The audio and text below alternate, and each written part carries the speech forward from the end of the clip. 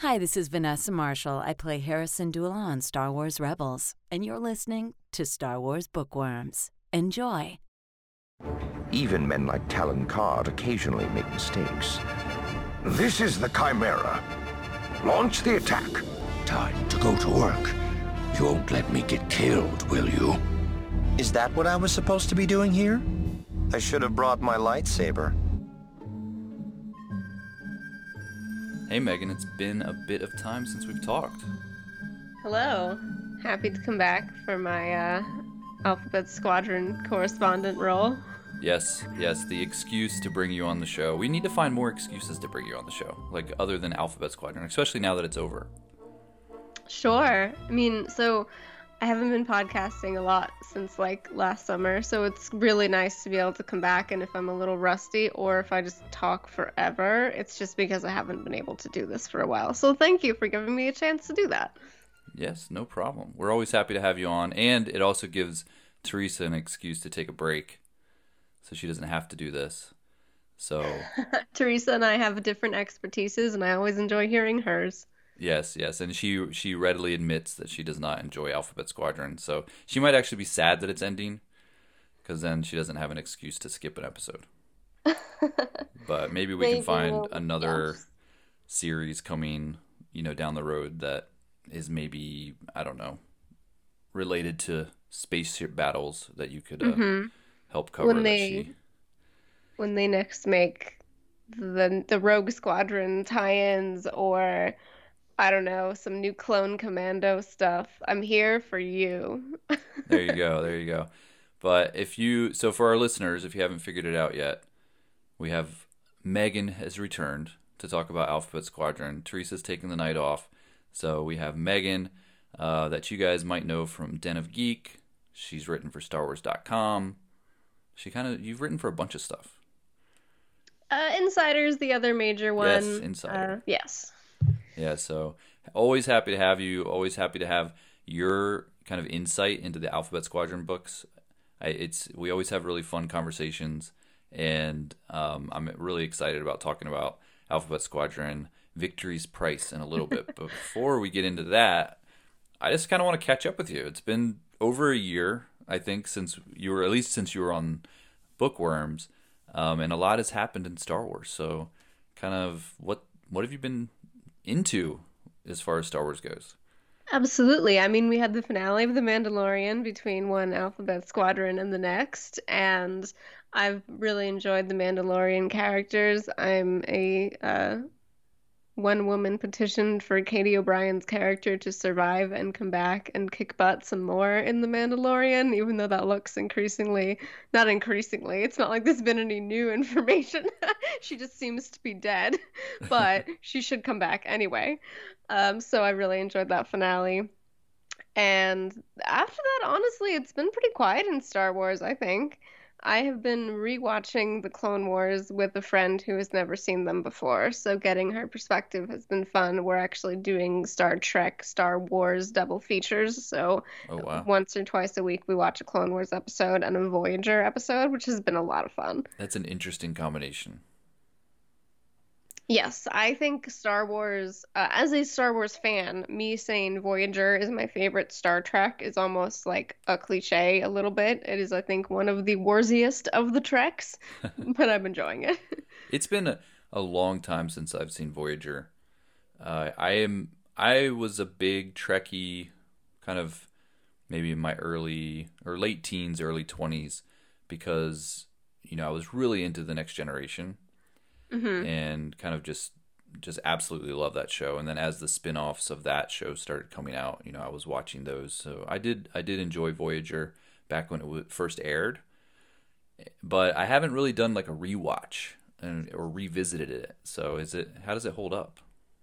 I like it. I mean, I think as a Star Wars fan, I'm constantly wondering, like, why are the ship battles so static, and why is everyone talking about their feelings so much? But I do enjoy it. I like Janeway a lot. I think she's a character who is allowed to be very fierce and very soft in the same episode. She is complicated. She is having to hold together this crew and sort of see their like structures and laws slowly fall apart, and you see that in her specifically in a way that's interesting. So I like her a lot. I think I've watched like a little bit of Star Trek. I have not watched all of it, but she is maybe my favorite. I like her in Seven of Nine, so that's what I'm watching Star Trek for, is for women with guns fighting the Borg mostly. Nice. I think it's probably my second favorite Star Trek show behind Next Generation. Voyager would be. And I watched Picard, which I enjoyed mostly. I didn't love how it ended. And then I've been trying to watch Discovery, although I haven't gotten too far into it. So I'm In still Clone a bit of a Wars, Trekkie. oh yeah, I liked Picard too. That actually kind of kicked off this whole thing, is that we watched Picard and then we're like, oh, you should get to know what the rest of this is. And then in Clone Wars, we're at the season 5 finale right now, so the stuff with Ahsoka leaving the Jedi, which is very interesting to see after both the High Republic kind of giving context to how far the Jedi have fallen, and also some of the current conversation around how complicit were the Jedi in their own fall. So rewatching it and getting a refresh on it has been nice. So are you excited for the soon to be released spin-off, The Bad Batch? I'm not legally allowed to say whether I'm excited. Okay. That's not totally true.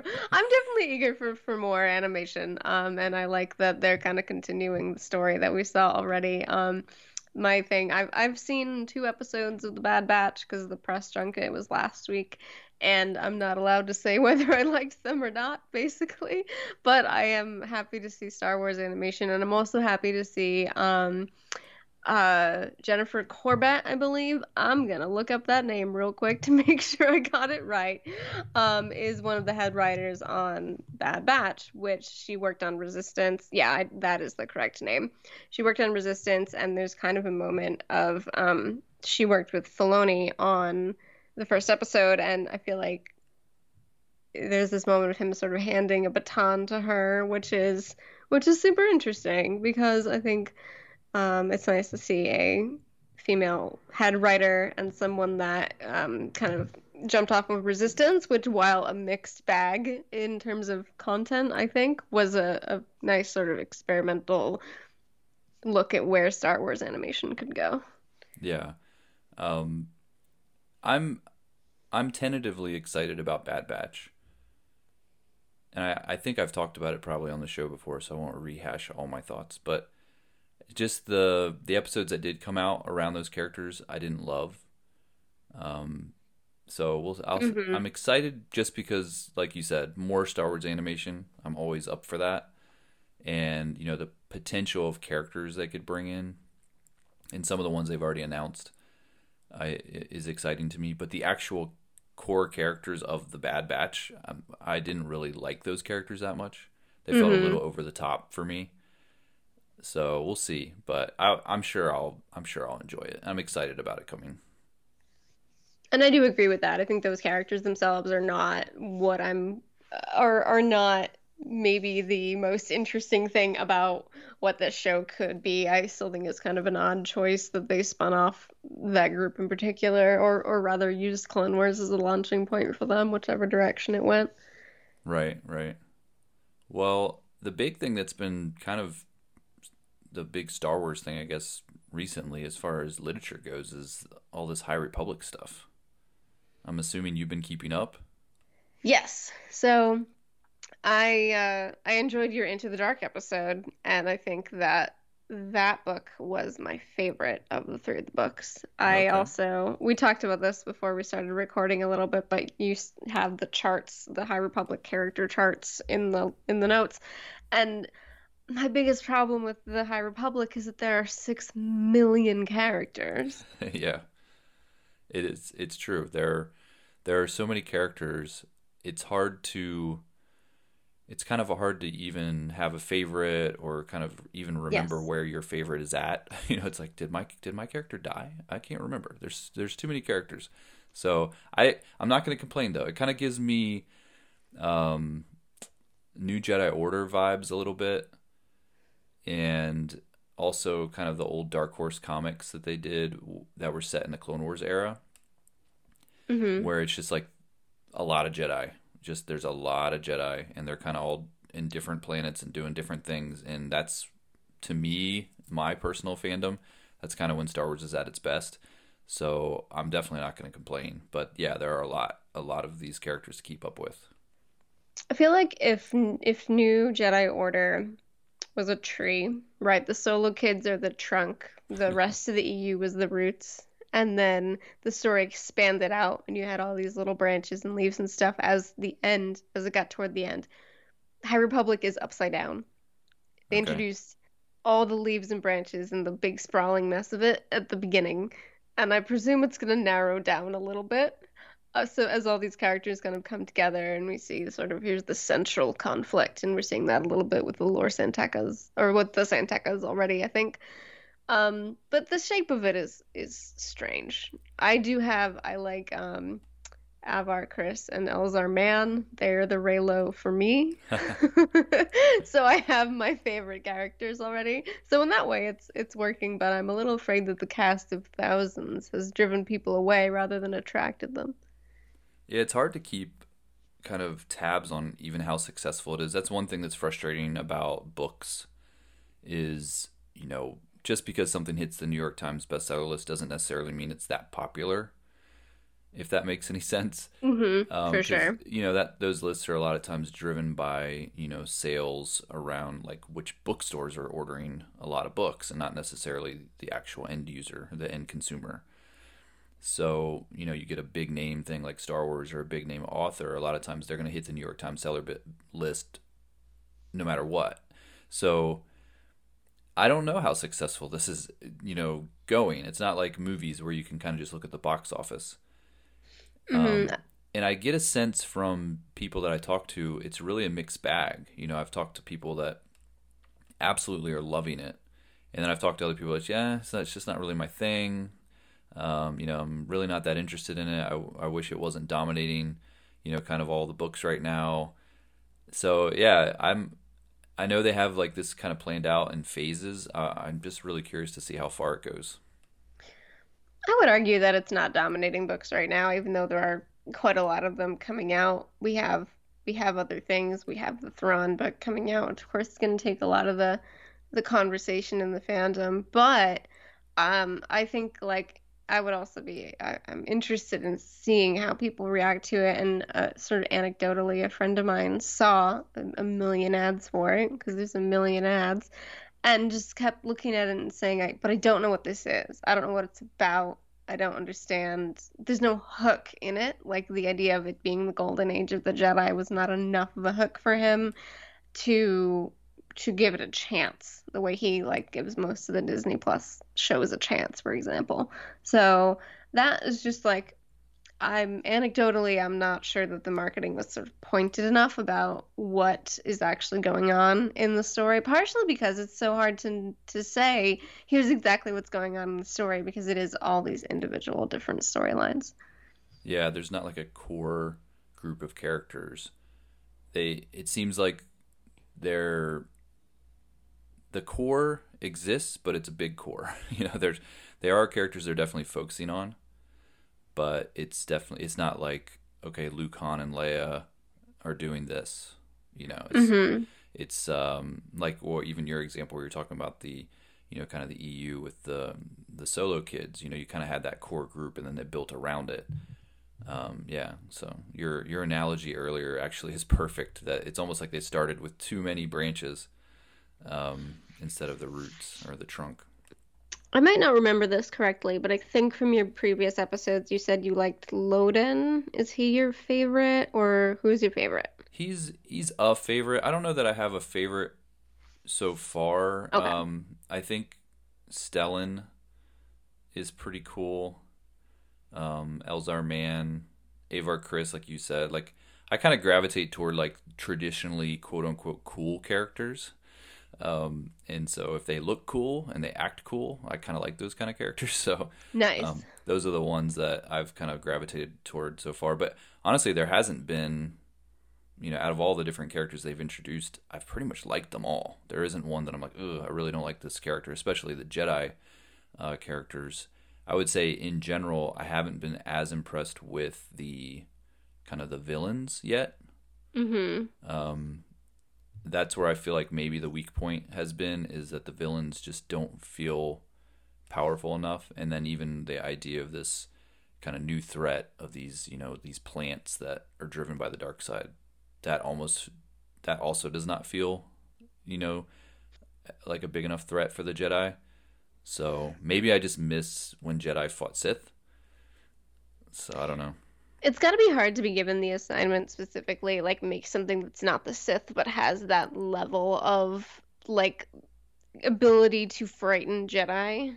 And they've talked about that in the behind the scenes sort of about we wanted to talk about what scares a Jedi. And even if I agree, I don't entirely think that it succeeded so far, but that is a hard job.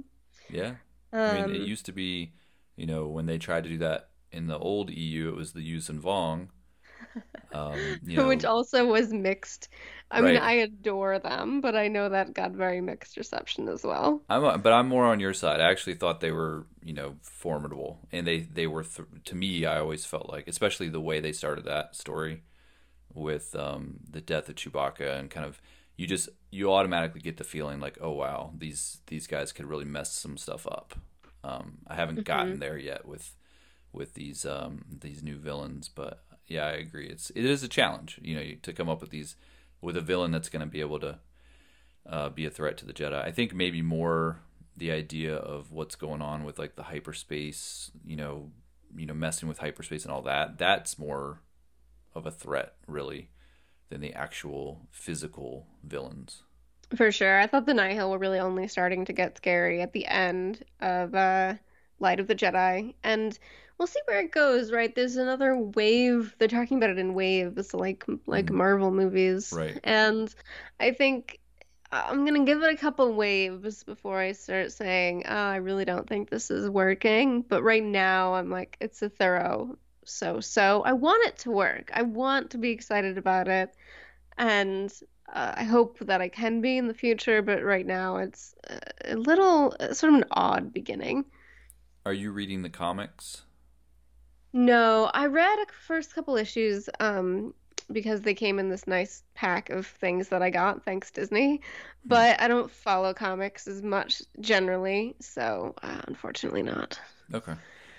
Yeah, I'm a little behind on the comics, but I definitely plan on reading them. But so far I'm loving it. I know, it's probably predictable because I like Jedi characters and there's a lot of Jedi characters, but so far I'm really enjoying the change of pace and kind of some original characters that aren't Thrawn, that aren't Skywalkers, that aren't Darth Vader. It's nice to kind of go away from some of that tried and true stuff and try something new. For sure. And I agree with that. I like seeing Jedi. I like seeing people that are just good-hearted people who want to do good in sort of this way that it's complicated in its own way, but it's not conflicted, as opposed to like everyone in Alphabet Squadron who's conflicted in 5 different ways. Oh, yeah, definitely. We will definitely be talking about that. So it's probably a good time. I wanted to catch up with you. I figured we could talk about some High Republic, but the real reason you're here is to talk about Alphabet Squadron Victory's Price, the finale, I guess, the final of a trilogy. And I'll go ahead and just give the stats on this one. The publisher is Del Rey, author is Alexander Freed, and this one was released March 2nd, 2021. So we are a couple months out pretty much from, or almost a couple months out from a release. We will be talking spoilers in this episode. So if you haven't read this book yet and you do plan to, you don't want to hear spoilers, you might want to tune out and come back after you finish reading the book. All right, so publisher summary. The aces of the New Republic have one final chance to defeat the darkness of Shadow Wing in this thrilling conclusion to the Star Wars Alphabet Squadron trilogy. In the wake of Yrica Quell's shocking decision in one of the fiercest battles of their lives, the remnants of Alphabet Squadron seek answers and closure across a galaxy whose old war scars are threatening to reopen. Soren Keyes has returned to the tip of Shadow Wing's spear. Operation Cinder, the terrifying protocol of planetary extermination which began in the twilight of the Imperial era, burns throughout the galaxy. Shadow Wing is no longer wounded prey fleeing the hunters of the New Republic. With its leader, its strength has returned, and its Star Destroyers and TIE squadrons lurk in the darkness between stars, carrying out the fallen Emperor's final edict of destruction, as well as another stranger mission, one Keyes has championed not for the dying Empire, but for its loyal soldiers. Alphabet Squadron's ships are as ramshackle and damaged as their spirits, and they've always had each other. Now, as they face the might of Keyes' reborn juggernaut, they aren't even sure they have that. How do you catch a shadow? How do you kill it? And when you're finally victorious, who pays the price? So, Alphabet Squadron, are they even a squadron anymore? I feel like they're... How many active pilots do you have to for it to be called a squadron? They're a squadron briefly, I suppose. Right, yeah. They have not fared too well over the past couple books. No, and when we do get our climactic team-ups at the end, in the beginning, they're scattered to the wind. Yes.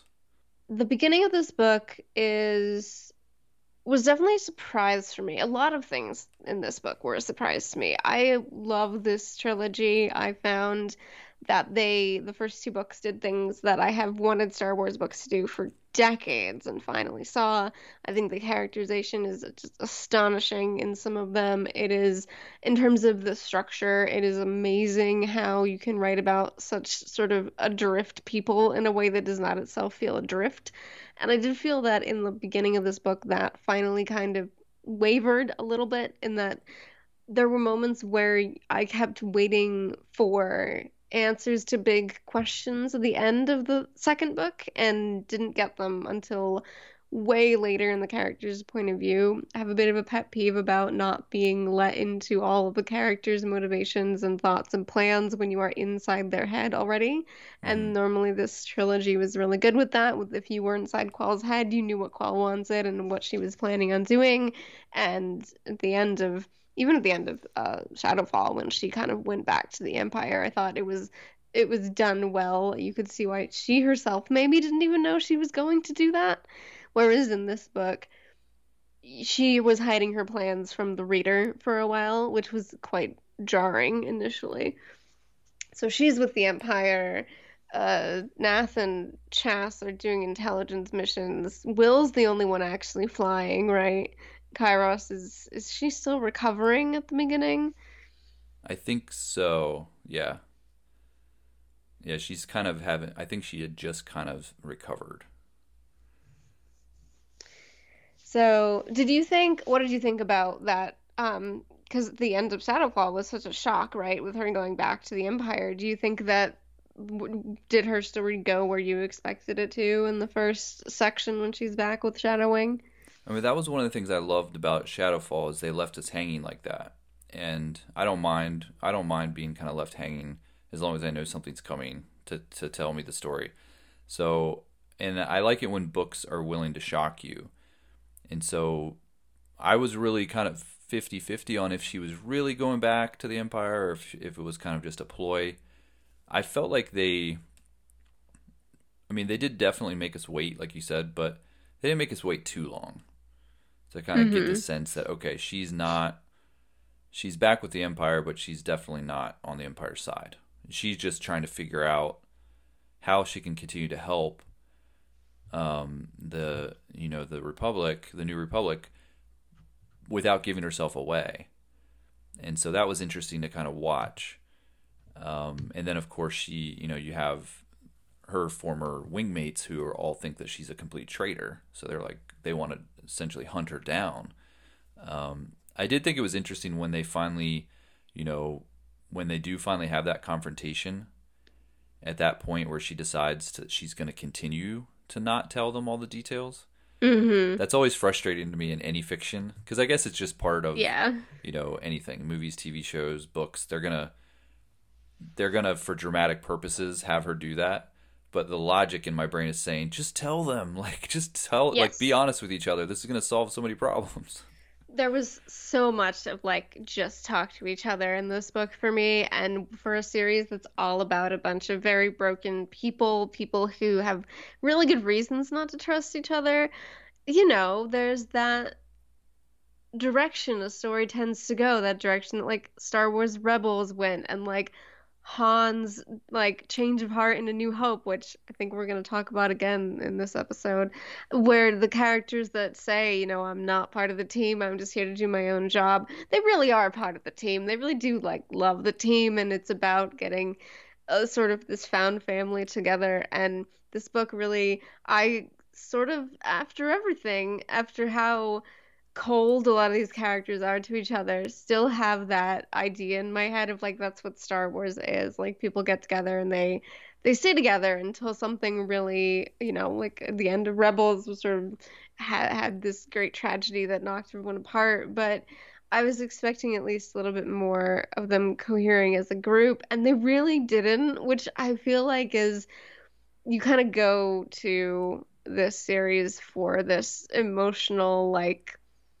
it's upsetting. It's just I find them in a cathartic, like, good way, but still upsetting, because all of these people are so sort of prickly to each other, and that just doesn't let up, right? Mostly, we'll talk about the actual finale, but throughout most of it, I really thought that they would be closer, and they were not.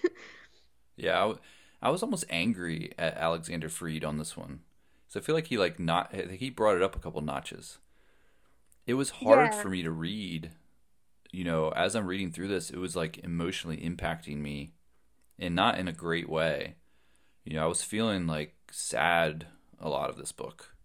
Really down about kind of how these characters treated each other. And maybe it's because I can't relate as much with those type of relationships.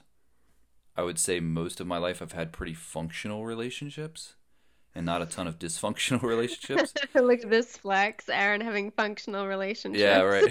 So I get it. So as I'm reading through this, I'm like, this is painful. I felt so sad in different moments, or like Nath would say something and I'm like, you're so mean. Why are you so mean? Like, why are you being so mean? And I guess I get that they, deep down they felt like, they were there for each other, they loved each other or whatever, but it definitely didn't come through in how they treated each other. No, and I don't know that they did until, like, the few exceptions at the end. I really like your questions in the notes, which are, why is Will Lark so nice, and why is Nath so mean? And I think that this book has a sort of fundamental, like, maybe even more so than like Twilight Company, which came from a similar perspective, I think, has sort of a misanthropy to it. It just doesn't like people in a lot of ways. And I think misandry would be if it only hates men. It does not only hate men. It just hates everyone. So yeah, this very just cold relationships. And why is Will Lark so nice? I think because he did have supporting relationships in his past, right? He came from this very community-centered community, and like clearly made connections with people quite easily. And then Nath, my beloved, is just being me. Nath is the one who's like, if Han hadn't turned around at the end of A New Hope, right? He just doesn't. And there are moments where I think he does support people. He essentially keeps Chas from like harming herself, right? But he does it because it's his job. But he also does it like there was almost a mean-spiritedness to it as he's talking to her about kind of the cult. Is that the moment you're referring to? Yeah, that, and there's I'm not sure if it's that exact conversation, but there's a couple points where he basically like says, I have to say this to her because if I don't, she won't be able to work for us anymore because she'll just collapse. Oh, okay. Yeah. Yeah. In the moment where he's talking to her about the cult and kind of just, he's realizing that she's kind of bought into it to an extent. And he hits her with the harsh truth of, the cult leader and, how she's just basically a scam artist. Oh, yeah, yeah. And they say, as he's saying this stuff to her and she's really bothered by it, that he's actually finding enjoyment in how bothered she is. And to me, that's like, there's a deeper, like I think he's part of him. He feels like he's helping her out, but at the same time, he's enjoying her pain. And that's where I kind of differentiate Nath from someone like Han, because I think although maybe similar kind of scoundrel personalities, Han has like a heart of gold and he's trying to pretend that he doesn't. Whereas this guy, Nath, doesn't, he has kind of a heart of coal. And he's not really putting on a show. That's really who he is. Maybe that's my really jaded perspective on this guy. But I mean, I don't know, like other than like him kind of caring about Will a little bit toward the end, it all seemed to kind of only be things that, worked in his favor. Yeah. I mean, the most interesting thing to me about him is that for most of the series, he's basically there because he has blackmail on Quell. So, man, the Chas stuff in this one was rough too. I did not expect her to get that deep into the cult. Like at the end of Shadowfall, she hates them. They remind her of a cult that she lived in for a while, I guess, that treated her badly and that she saw through, and that she saw, this isn't really charitable in like a meaningful way. This is just to give this person power. And then, but when the cult was all she had left, like none of them have any emotional support. The only support she had was this person who she may or may not have killed. She literally left her to die. And now she's hearing her voice in her head calling Chas by a name that isn't Chas's, and is leaning on that, and that's her entire emotional support. And that's part of what I love about this series, actually, is that it shows, and I've talked about this before, this is probably the same exact thing I said on the Shadowfall episode, so forgive me, that it shows people that are just leaning on fake ideas, right? Like, the voice in Chas's head isn't real, and it's calling her by a name that isn't even hers, and by the name of a person who she like wants to be, and all of these House of Cards personal relationships just fall apart. And I do find that there are relationships like that in my life, or relationships that I have seen, especially on people that are very online, that are like that. And so while it's not good, I'm not like, yes, this is a model of what a relationship should be. It does feel very real to me, which is maybe a problem about my life. I think the only silver lining is she did have such a rough time in this book, and she was probably the one character that had the hardest time reading what she was going through, because it was painful to see someone in that much, she just felt lost. She's so raw, right? Yeah, and angry, and just there was no one there for her for most of this book. So for the end to happen, and we'll talk about kind of where these characters all end up, but kind of what happens eventually, you're so happy. It's like, okay, good. Thank goodness she found something, because she just seemed really resigned at, multiple points, that she was just like, okay, like there's no future for me. Even, if when this war is over, like she was dreading the future, to the point of like she was willing to pretty much sacrifice herself. Not even sacrifice. I don't even know if sacrifice is the right word. It was almost like suicidal. Yeah, it was like a martyrdom, but for a cause that wouldn't have made her a martyr, Yeah. Yeah, she just wanted to go out in a blaze of glory. So, yeah, I just, it was tough. And I think for me, that's been something I've struggled with this entire book series. It was almost a little too gritty, a little too raw. I needed a little bit more Yeah. uplift, maybe, from these books. I think this whole time, I've been saying I like that it's gritty. I like that it's all these people putting weight on relationships that don't even exist. And I think after kind of having gotten out of it, finished it right, and even like kind of thought about to what degree does that mirror the relationships in my real life? I have to. I'm glad it's over. I'm not that I don't want there to be a fourth book, I need to get away from this for a while. I'm glad to see it reflected, but I need to just walk away for a while. Yeah, Um, and we could talk a little bit, maybe in a little bit about, is there a future for the, not necessarily for the series, but for these characters? I yeah. think they kind of left that door open. But before we get into kind of toward the end of the book, let's hit a couple more of these characters since we're talking about characters. Kairos was one that I think you, if I'm remembering correctly, you seem to be pretty fascinated with her as a Yeah, character. I love her. Yeah.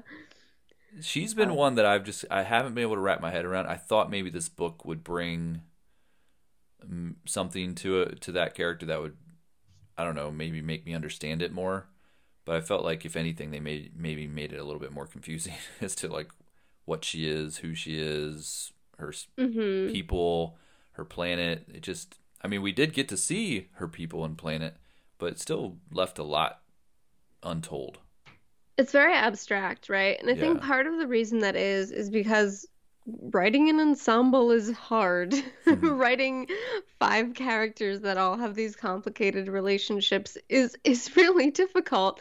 So if you can have one that is like, um, this one is mysterious and we're not really going to get too deep into her, but we're going to get these kind of both literally and sort of figuratively like splashes of imagery from her, it just sort of makes the job easier. I did enjoy getting more of to see her without her mask and to see what she is, what her species is. I can't help but just imagine her as like she's the middle stage of like a bug. She's gonna go into a cocoon and come out a butterfly next. That's what I think her future is. You think so? Yes. It's pretty literal compare, the way that they were describing it, that's literally what they were kind of saying. hmm That she was like in a cocoon. So you're saying it wasn't figurative, it was literal.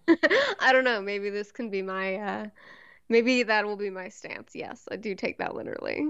I want her to be a beautiful butterfly. That's fair. Um, yeah, I couldn't tell if she was a representation of how her species is in general, or if she was someone who had gone through a lot and been experimented on and all the things that they said happened to her, where she came out the other side not a whole person anymore and was kind of a shadow of herself and maybe not all that, kind of even mentally stable 100%. So Hmm. the way that she spoke and kind of her concern with, the outside, if something's going to touch her, it kind of messes up her growth and all this stuff. And I was kind of like, is that how all the people on that planet are, or is that just kind of a her thing?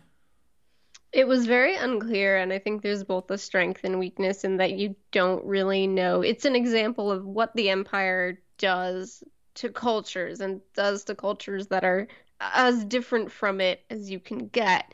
But it was quite unclear what exactly had happened to not only to them, I think it was pretty clear what happened to them, but what happened to their relationship with Kairos and like why she was sort of exiled the way she was. I didn't entirely understand it or even feel like it was meant to be totally understood.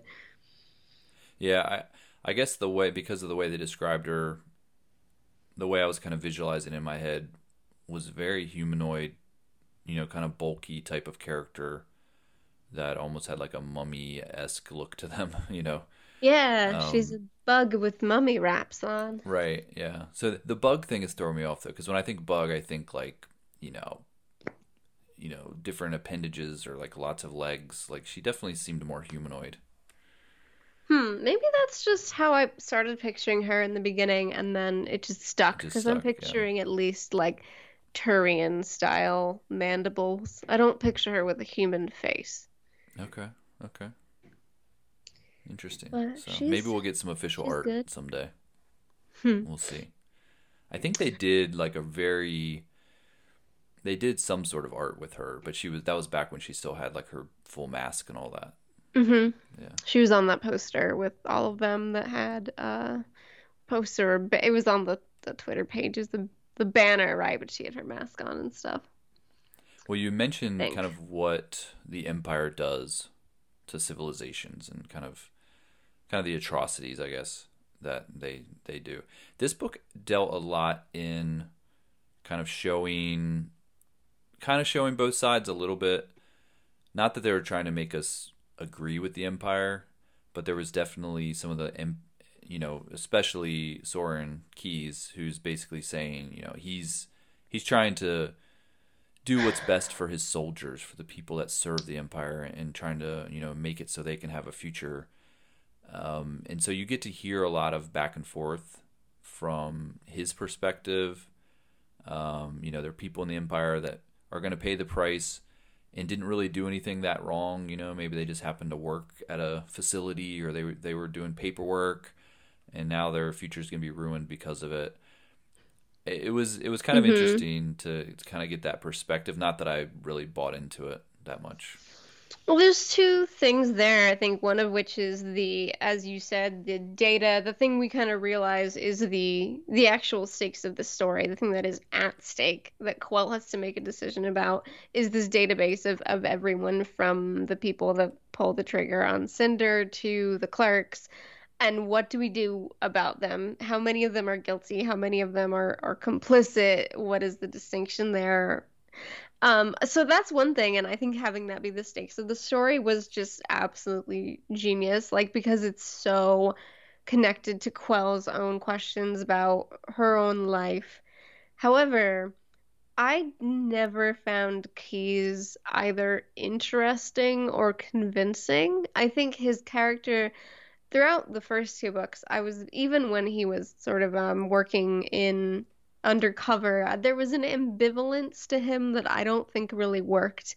And yes, there's something to be said for the banality of evil, for the fact that evil people don't go around thinking they're evil and people who commit atrocities go home to their families. But there was a sort of ambivalence to what he wanted, and his talk about protecting his own people began to feel more and more like a smokescreen over nothing. And then he was committing these horrible. I found it very quite hard to read the parts where they were basically like, "We're gonna destroy this planet, but we're gonna destroy it slow because we don't have a Death Star," and it's just upsetting, right? And so I I wanted him to be more evil. I wanted him to be and there's a little bit of, I guess, the Emperor's droid was the thing that was like clearly very extremely cursed. But Keyes was not cursed enough. Um, so yeah, I that's it. definitely That's see what you're that. saying, because I tend to enjoy villains when they're very villainous. I don't like the kind of, ambiguous, like, oh, well, they have good intentions. Even Thrawn bothers me because it's kind of like especially in the novels, really try to portray him as this, he's doing what he thinks is best, but not necessarily evil. Um, hmm and I kind of like my villains more evil. Like I like them to just be bad guys, and I don't want to feel hmm bad for them. So Soren, he I might not have had the same take on him as you did. I do think that he obviously cared, for the people that served under him. I don't think he would have gone out of his way to try to destroy that database in the way that he did, and essentially he, killed himself in the process. Um, if it was all about him, you know. That So makes sense. I don't know. I didn't see the smoke screen maybe as much as you did, but I also didn't necessarily love his character either, because I tend to not really like the characters on the Empire side. I was also thinking about him a lot as in his role as Quell's mentor, and there's a part that I really liked where there's a couple of lines that I think were chosen very carefully to show what his impact on Quell was, and one of them is when um let's see, Quell talks about herself as um the part of her that was a soldier or a frightened child was certain Keyes was setting a trap. Hmm. The fact that those two things are equated, the fact that the idea of a soldier or a child would be equally as suspicious in this case, I think says a lot about how she sees him almost as a parental figure, and also how she kind of doesn't have a lot of direction. And there's a moment where he's walking onto a ship, like they're on the outside of a ship on a planet, like doing the repairs or something. And he walks toward him, excuse me, Keyes walks toward Quell wearing like a full environment suit, and she sees him as like shining and faceless. And I think that's what he is to her. He's this faceless, sort of empty idea of what mentorship is to her. And it's another one of those like very hollow relationships. And I think the fact that he is sort of ideologically hollow is maybe intentional. But also, I mean, I agree with you about he wouldn't have gone to those great lengths to destroy that information if he didn't want to do that for other people. Right, because even in how he left that final message for people to see, he tried to take as much of the blame as he possibly could. Mm-hmm. So I think if he was in it for his own glory, I don't think he would have done that either. But kind of going back to what you were saying about Quell and his, the mentorship between them, I also found at the end there was a line where she said she didn't know if she really respected him or if that was just something that kind of had been trained into her. Ugh, yeah. And I thought that was a very interesting take, because she did say multiple times, like, she looked up to him, she did see him as a mentor. She actually called him, I think at one point she even said, like, the greatest among us. Mm-hmm. Kind of. So she definitely had some level of respect for him. I don't think it was fake, but I think she was even questioning why. Like, why do I have this respect for him? Is it true? Mm-hmm. Is it a true respect? Or is it something that was just so ingrained in me because of, the Empire, that she didn't even have a choice but to respect him?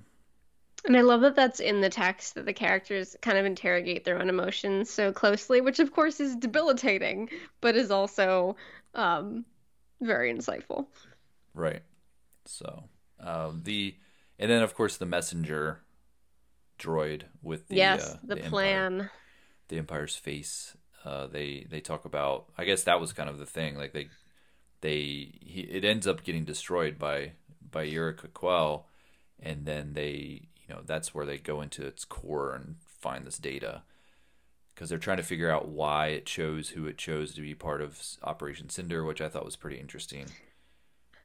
It's so creepy. I have a note that just says, at one point it's described as the messenger's corpse, and my note just says, stop.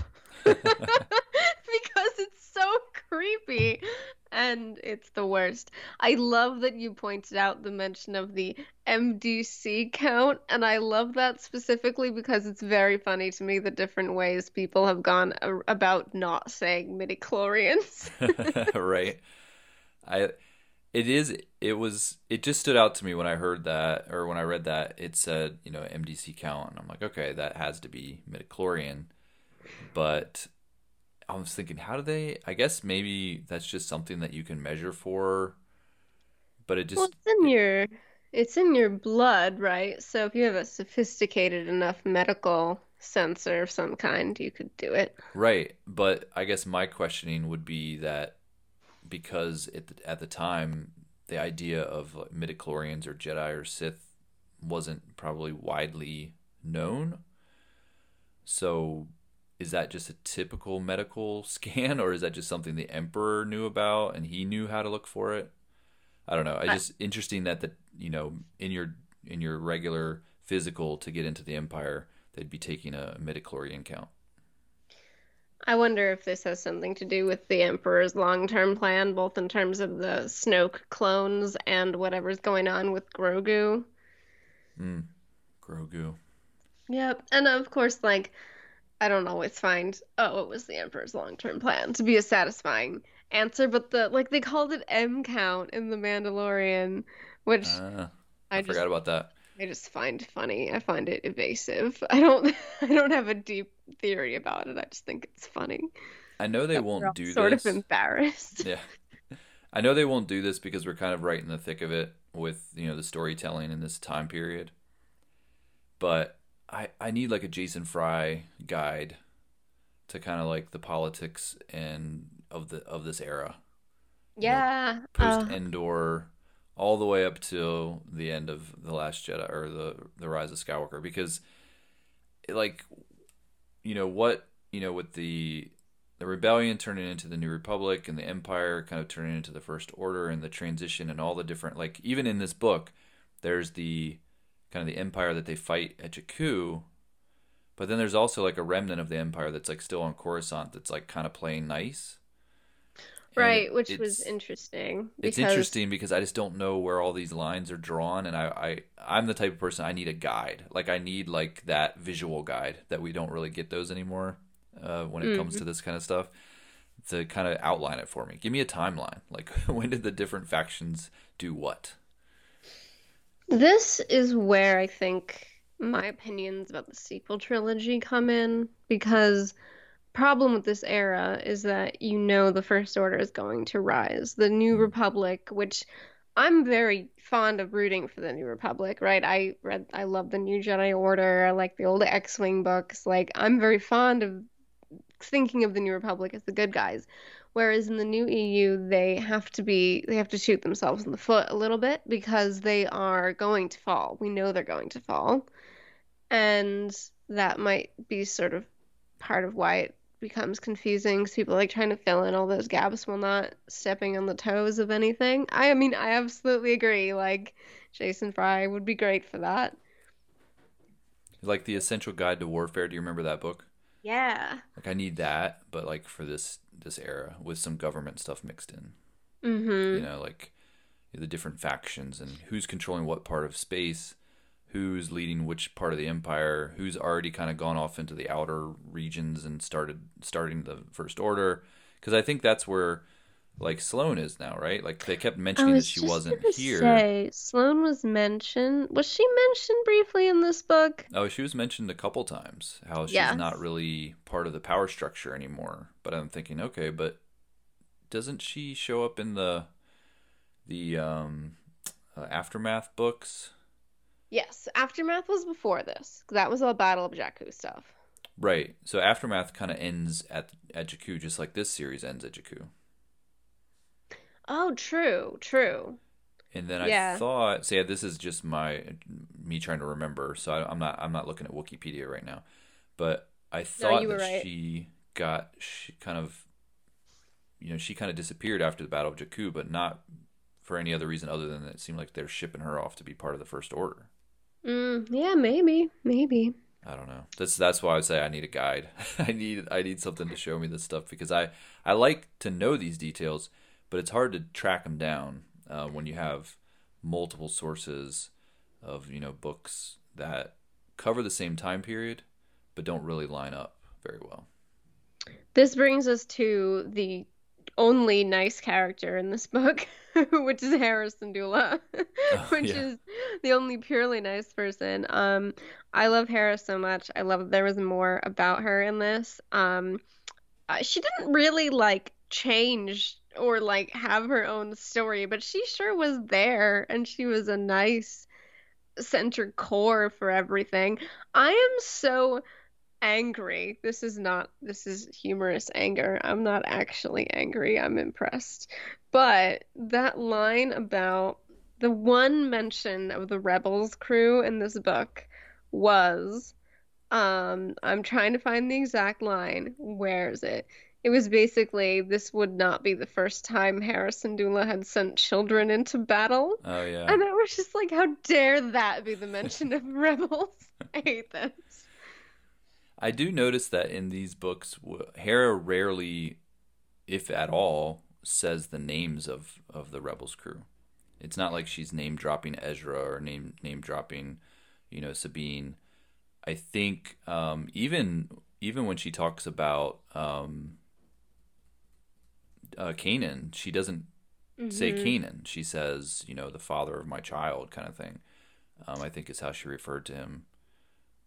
And I don't know if that's because of some kind of legal tie-up with Filoni, or if that's because this like Freed doesn't like to do too many cute nods to other things. Like he in Twilight Company, he had the Millennium Falcon appear, but like never said the name of the Millennium Falcon, and does the same thing with the Ghost in this book. It's just part of how it works. I think you're right. I think it's an Alexander Freed thing. I think he likes to put in mentions of characters without actually saying their names. It seems to be pretty consistent with him. I'd be surprised if it had anything to do with Filoni, just because I feel like Star Wars is Star Wars and it's all owned by Star Wars, so they can use whatever names they want. And it's not like if they had mentioned Kanan by name, that doesn't mess with canon. That just says his name. So he did kind of break form a little bit toward the end, where he did say Jacen Syndulla's name, which I was surprised that they actually said his name out loud. And then they did say the Ghost at the end. They called it the Ghost. Oh, nice. Which I was surprised. So that was kind of cool because I do like the little nods. I like the Easter eggs. Not necessarily Easter. I like the obvious Easter eggs, like the ones where they throw a name right in your face, and I'm like, yeah, I like that. I'm one of those fans. Yeah. But the subtle stuff sometimes actually goes by me when, like, I don't think I even knew the Millennium Falcon was in Twilight Company. I really like that stuff. It just absolutely blew my mind that first time in Twilight Company. But then this time I was just like, oh, we're doing this again. Like, I think it's nice. It's fun. It allows you to discover it yourself. It has a certain dignity to it, but also I was like, we've pulled this trick before. I was hoping for a Chopper cameo. Oh my gosh, can you imagine? I thought at first that Hera would send Chopper with Quell and was like, this is literally the most obnoxious pair of people in the entire galaxy. I just thought he would be on the Ghost. When they said she was flying the Ghost out to join the battle, I was like, oh, Chopper's got to be on there, right? Like, why don't just name drop him? Tell us he's there. Yeah. Or say something about some spunky droid that's, I don't know, something. But it didn't happen. I think it would have been a little jarring tonally, but I miss him. That battle was so good, though. I just felt that the way it was written, you could tell what was going on all the time. It was very, it kept me reading. Like, it was, everything flowed into the next thing. The momentum was really good. Yeah. Can we just talk about how characters don't die in this book? Because it was getting a little frustrating. Because I was actually waiting for kind of the big emotional death of one of these characters. And, they kind of teased us with, Will multiple times that he might die. They teased us with Chas, that she almost died. Kairos almost died. Pretty much everybody in this book, maybe with the exception of Nath, at one point seemed like they died. Yeah, there was even that moment with Nath, like, intercepting a missile, right? Was that in this book? Or was that in Shadowfall? Maybe. There was definitely a Nath almost death at some point. So yeah, so like it's just, but sometimes that frustrates me as a reader because I'm all about, killing major characters. I like the gravity that brings to a book. I love how you're like, I just want to read about nice people and also kill them. And then kill them, yes. Like I like really an emotional roller coaster. enjoy that. But, I don't know. I kind of, maybe it's just that kind of romantic, storytelling where it's just like the hero goes, does this and dies and like they, they're a legend now because of it. I don't know. I was waiting for that kind of big emotional death, and the only death we got really was Keyes, which we weren't that attached to. We both kind of admitted. So I don't know. I was disappointed maybe that Will didn't die.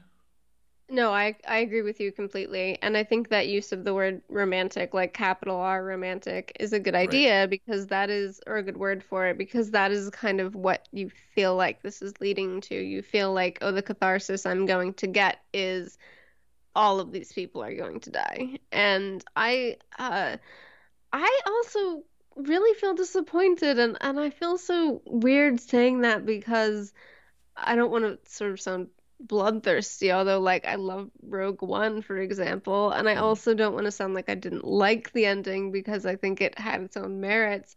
And I also don't like you could really go like sort of down the rabbit hole and be like, well, the ultimate sort of punishment this book could inflict on readers was denying them the satisfaction of watching everyone die. Like the Right. ultimate, like it's the ultimate sort of like you don't get the catharsis of that. So I definitely feel that and feel like there were in a way so many signposts that said that everyone was going to die that when that didn't happen, I also felt a little bit let down. Maybe, and I kind of would want it to be somewhere in the middle. So like Rogue One for me was a little much, the fact that all of them died. So I like it when like a couple people die, Yeah. For this whole Yeah. trilogy. I would have been fine if like Will had gone down and maybe Kairos, if they had a couple really good moments where those two characters could have died. Like Will could have gone down fighting in his, duel. I actually was Hmm. almost expecting it when that duel happened. I'm like, ooh, he's in over his head. He kind of doesn't realize it.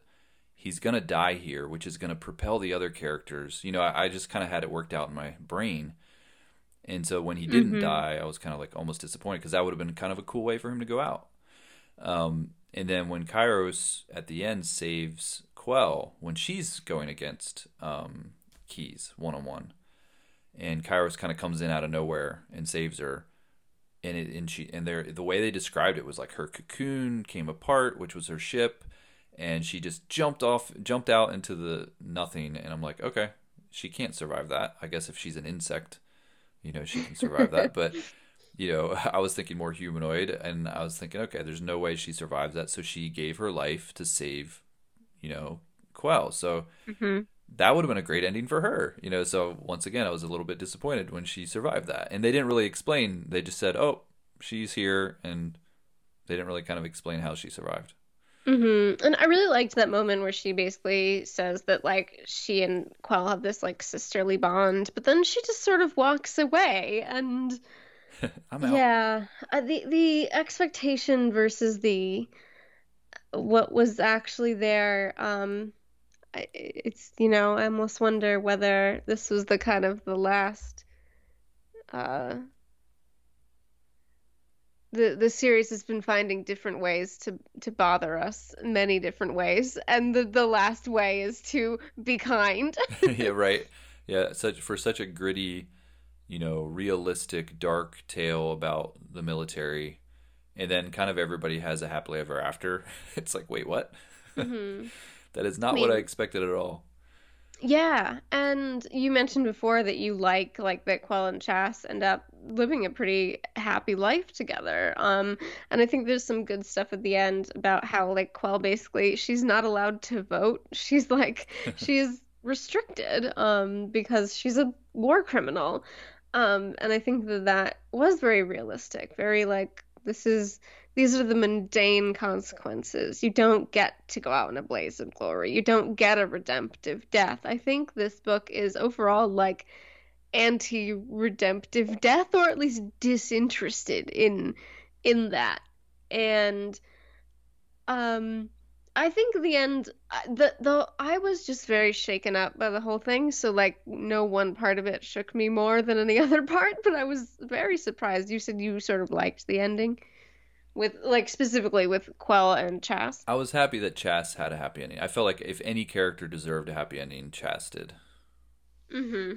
Yeah, I was like, I mean, I guess if people are listening to that hadn't read it, right, basically the way it ends is that Chast and Quell have like a business together and have a romantic relationship, and then Nath just kind of leaves, right? He goes off to continue being a smuggler or whatever.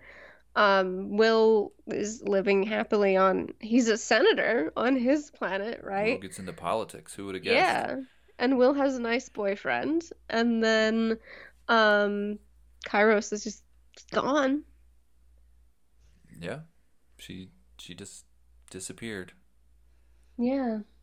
But So and they kind of they do like this time jump too, because you know it all happens at Jakku, and then they do like a 1-year time jump, and then they do like a 6-year time jump, and so we see kind of where they're all at this point, and they kind of all get back together for a bit of a reunion, minus Nath, who's out doing his pirating, and Kairos, who knows where she's at. But we know they did give us kind of an update on Nath, as far as he's like actually trying to recruit some of the Shadow Wing people, and trying to start his own little crew. And he actually like offers to Will to come join him, although I think he knew Will wouldn't. Yeah. So I don't know where that's going. Like, I could see there maybe being some potential for future storytelling with what Nath is kind of establishing. So yeah, it'll be interesting to see if any of these characters kind of pop back up in other books, or if they do another series with the same characters. I'm ready to let them rest for a while. And I think that's partially because the ending was like such an emotional experience to me. And not entirely certainly not the one I expected. And also just because I do like that they are characters who don't really have much to do with the rest of the saga. I feel like it would be a little silly if you came out and were like, yeah, Nath was. I mean, someone was at the Battle of Exegol, so we know that. But as I said, someone was connected to Leia in some way or whatever. I feel like I like them being self-contained. I kind of thought maybe the way they were going with it was that Nath was kind of starting this crew, and eventually they would all kind of end up reunited as like a crew, as opposed to like individual pilots. Maybe that was where they were going, but it didn't go that direction. So yeah, and I can see. I did really like that the ending is like Quell flying and doing what she loves, like having a good time. I really felt that sense of like fulfillment and freedom for her at the end. That was so, so satisfying. And sanctions or not, I don't see her going back to being a military pilot, unless maybe at Exegol, we don't know who that is, but if she maybe ends up there So what's the Exegol connection? That I'm missing that. What? Oh, it's just in the Rise of Skywalker novelization. Someone referred to as Alphabet 2 is in one of the ships. Ah, got it. There's no canon determination about who that is. Okay. I agree. I think she will not, she's not going to join back up, with the military by any means. Although I guess when it gets down to because there's a difference between the New Republic military and the Resistance. Yeah. And so I guess I could see, if she's still around by the time the Resistance stuff starts happening, I could see her maybe joining that, because it's not an official military group. If anything, they're actually going against the wishes of the New Republic military and kind of starting their own thing to fight against the First Order. And if she felt like that was a place that she could add value, and enough time has passed that she's probably gotten over some of her demons, I could see that. But yeah, I love her so much. I hope she doesn't tear herself up as much anymore. Yeah, sometimes time is what it takes, right? Guess so. I think we kind of covered pretty much everything. I think we jumped over a couple little things. I know they mentioned Luke, or as Will actually saw Luke burning Vader. Yeah, well, that's the moment that when I was talking about redemptive death, right? I felt so much like that's the kind of conversation that's being had on Twitter all the time, right? Because Will's take was, no one should have been mourning Vader. And I, as someone who like grew up on taking Return of the Jedi at face value, it's hard for me to get around to that a little bit. I think that it's the sort of I think Luke can be grieving without agreeing with what Vader did, but I just felt it was very important for Will to have an opinion on that, and that probably also showed what he thought of like Keyes and potentially Quill. And it is interesting to hear that perspective from an outside view, because we as viewers of those movies, like we're in on everything. You know, we know what's going on. We know why Luke cares about Vader, but somebody like Will would have no idea. You know, he would just be seeing that as like, wait, why is Luke, caring about this villain, but not knowing the familial relationship there. So it is always interesting to see it through other characters' eyes and being reminded that the galaxy as a whole isn't necessarily as in on the story as we as viewers are. Which I still love. I think that's something that this trilogy has like excelled at, and I really love Star Wars characters who don't watch Star Wars, even though I want to have a bit of a more positive feeling towards some of it than I think Will does.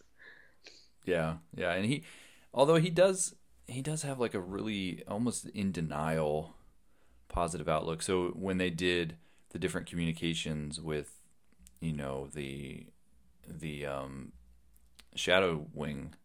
Oh, this hurts my heart so much. Where they were kind of like, as they're battling, they have an open radio line and they're kind of just all going back and forth talking to each other. They're saying the names of people who have died. They're doing the whole game where it's like, how are you going to die and where and who, whatever that game they were doing. Yeah, so dark, man. Did you like that? Like, it kind of annoyed me, honestly. That all that banter and chatter, it kind of threw me off. So the part that I liked was when they were talking among themselves when they're on the ship. So them broadcasting during the fight, I think was a cool kind of musically. It was a cool way to circle back to the chassis music motifs that have been going throughout this whole thing. But other than that, I didn't really have strong feelings about it. I had much stronger feelings about Will and Blink and the moment where the New Republic people start realizing what Will is doing before they actually start transmitting to the rest of the group in the battle. And the one thing I missed, and this could be the last thing, we can wrap up after this, but when Will ends up meeting Blink, and she got mad that, she's like, that's not my name, but I can't remember her name now, so I'm just as bad as Will. But when he meets her and she's kind of like saying all this stuff, and he's like, oh no, you don't really mean that. Like, he thought she had actually tried to help them out before, but really she wasn't. She was trying to sabatage them.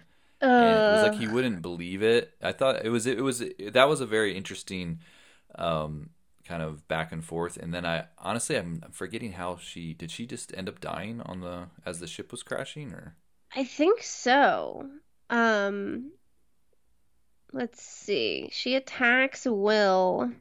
I believe she dies there.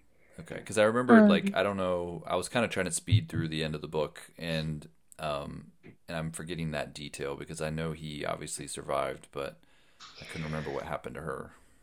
I also have a note that says, a friendly TIE pilot rescues Will. It's been a while since I read it, so I'm looking at my phone notes. But, I have such feelings about... I was so shocked that Will still, cared about Blink. I thought he was kind of over that. And then the fact that he was not seems so, dangerous and, very true to life, but very upsetting.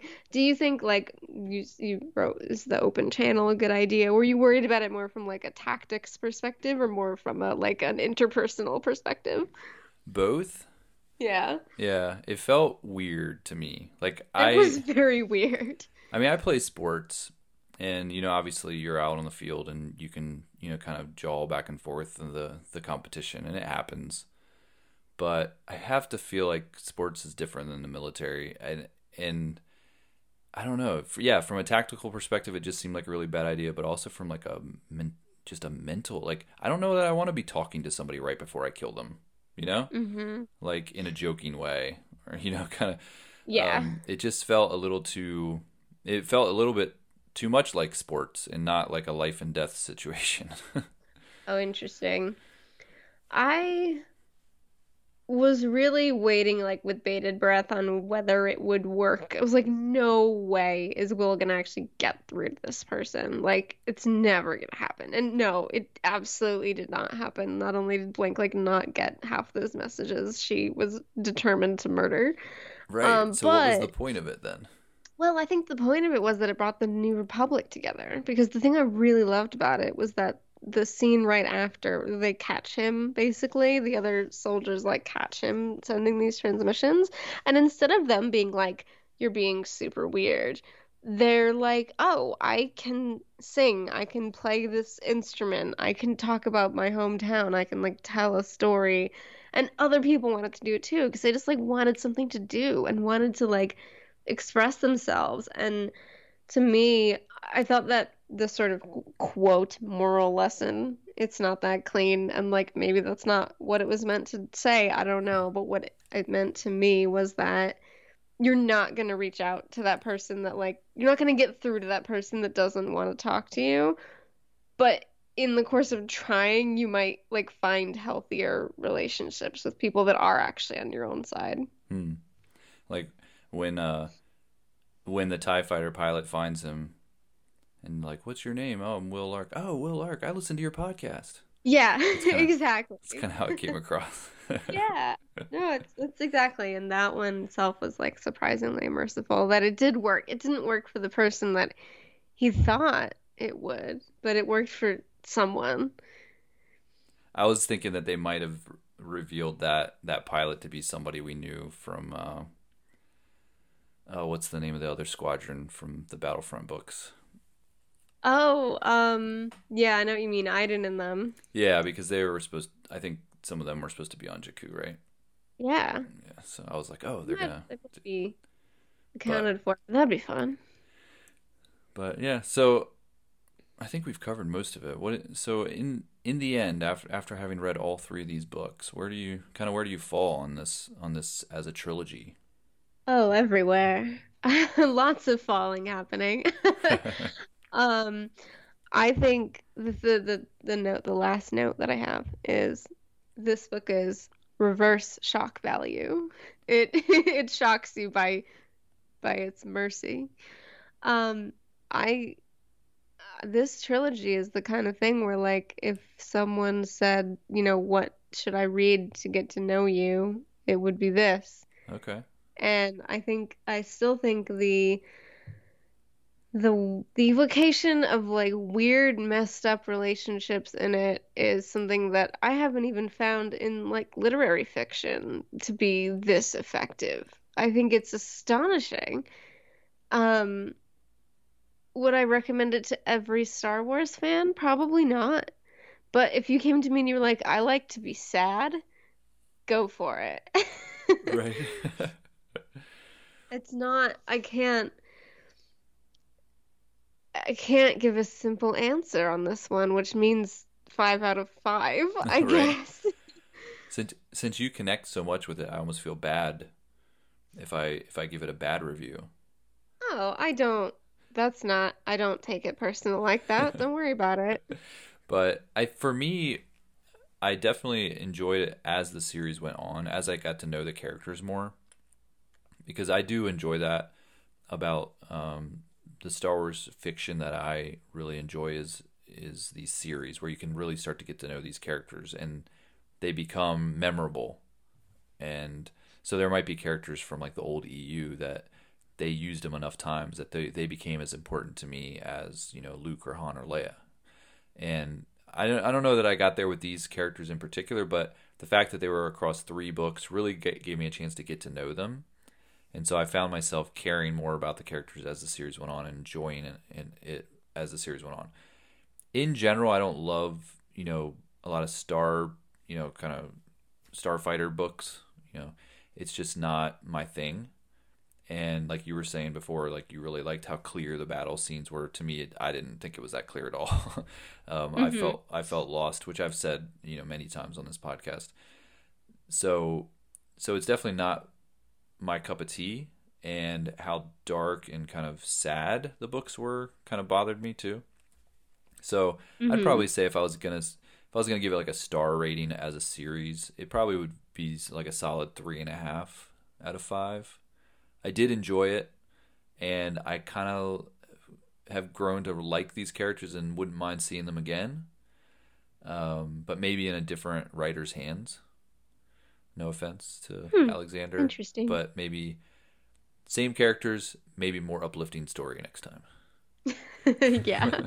Do not go into this expecting to feel better about humanity. Don't save all the uplifting yourself, for the last 2 Star pages. Wars. Yeah. That's basically what the series did. If you want anything uplifting, it happens in the last 2 pages. Does Alexander Freed have anything on the docket? Like, does he have more books coming up? I can't remember. No. Okay. So we'll see what comes.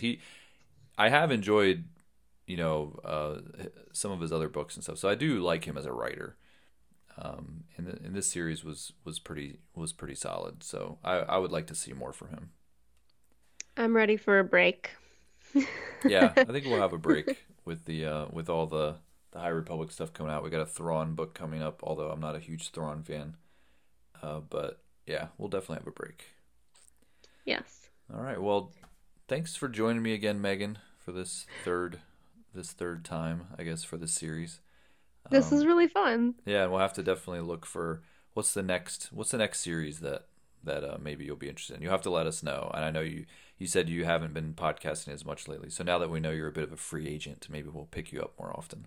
Absolutely. So where can people find you, just online in general? You can find me at Blogful of Words on Twitter. I believe that's the best place. Aaron did all my bylines up top, so that's about it. All right. Well, you can also find Star Wars Bookworms on Twitter at SWBookworms. You can email us, starwarsbookworms@gmail.com. We have our Facebook and our Facebook group. If you want to talk to some people about Star Wars, you can join our Facebook group. We actually just did a recent poll where we're talking about how people are liking the High Republic, and that generated a bit of a conversation around the High Republic. So you can jump in there, and we'll be happy to have you. You can also find all of our episodes on Apple Podcasts or wherever you listen to podcasts. And if you feel so inclined, please leave us a review. We'd enjoy that. You can find Teresa on Twitter and Instagram at Ice Cold Penguin. You can find me at AV Goins. And until next time, keep on reading, and may the Force be with you. I really enjoyed that the way we ended that podcast was you were like, I didn't like this series that much, but I would love to see more. And I was like, I adore this series. Never do it again. We're contradictory in the spirit of the series that we just reviewed. Very contradictory. Absolutely. I love it though.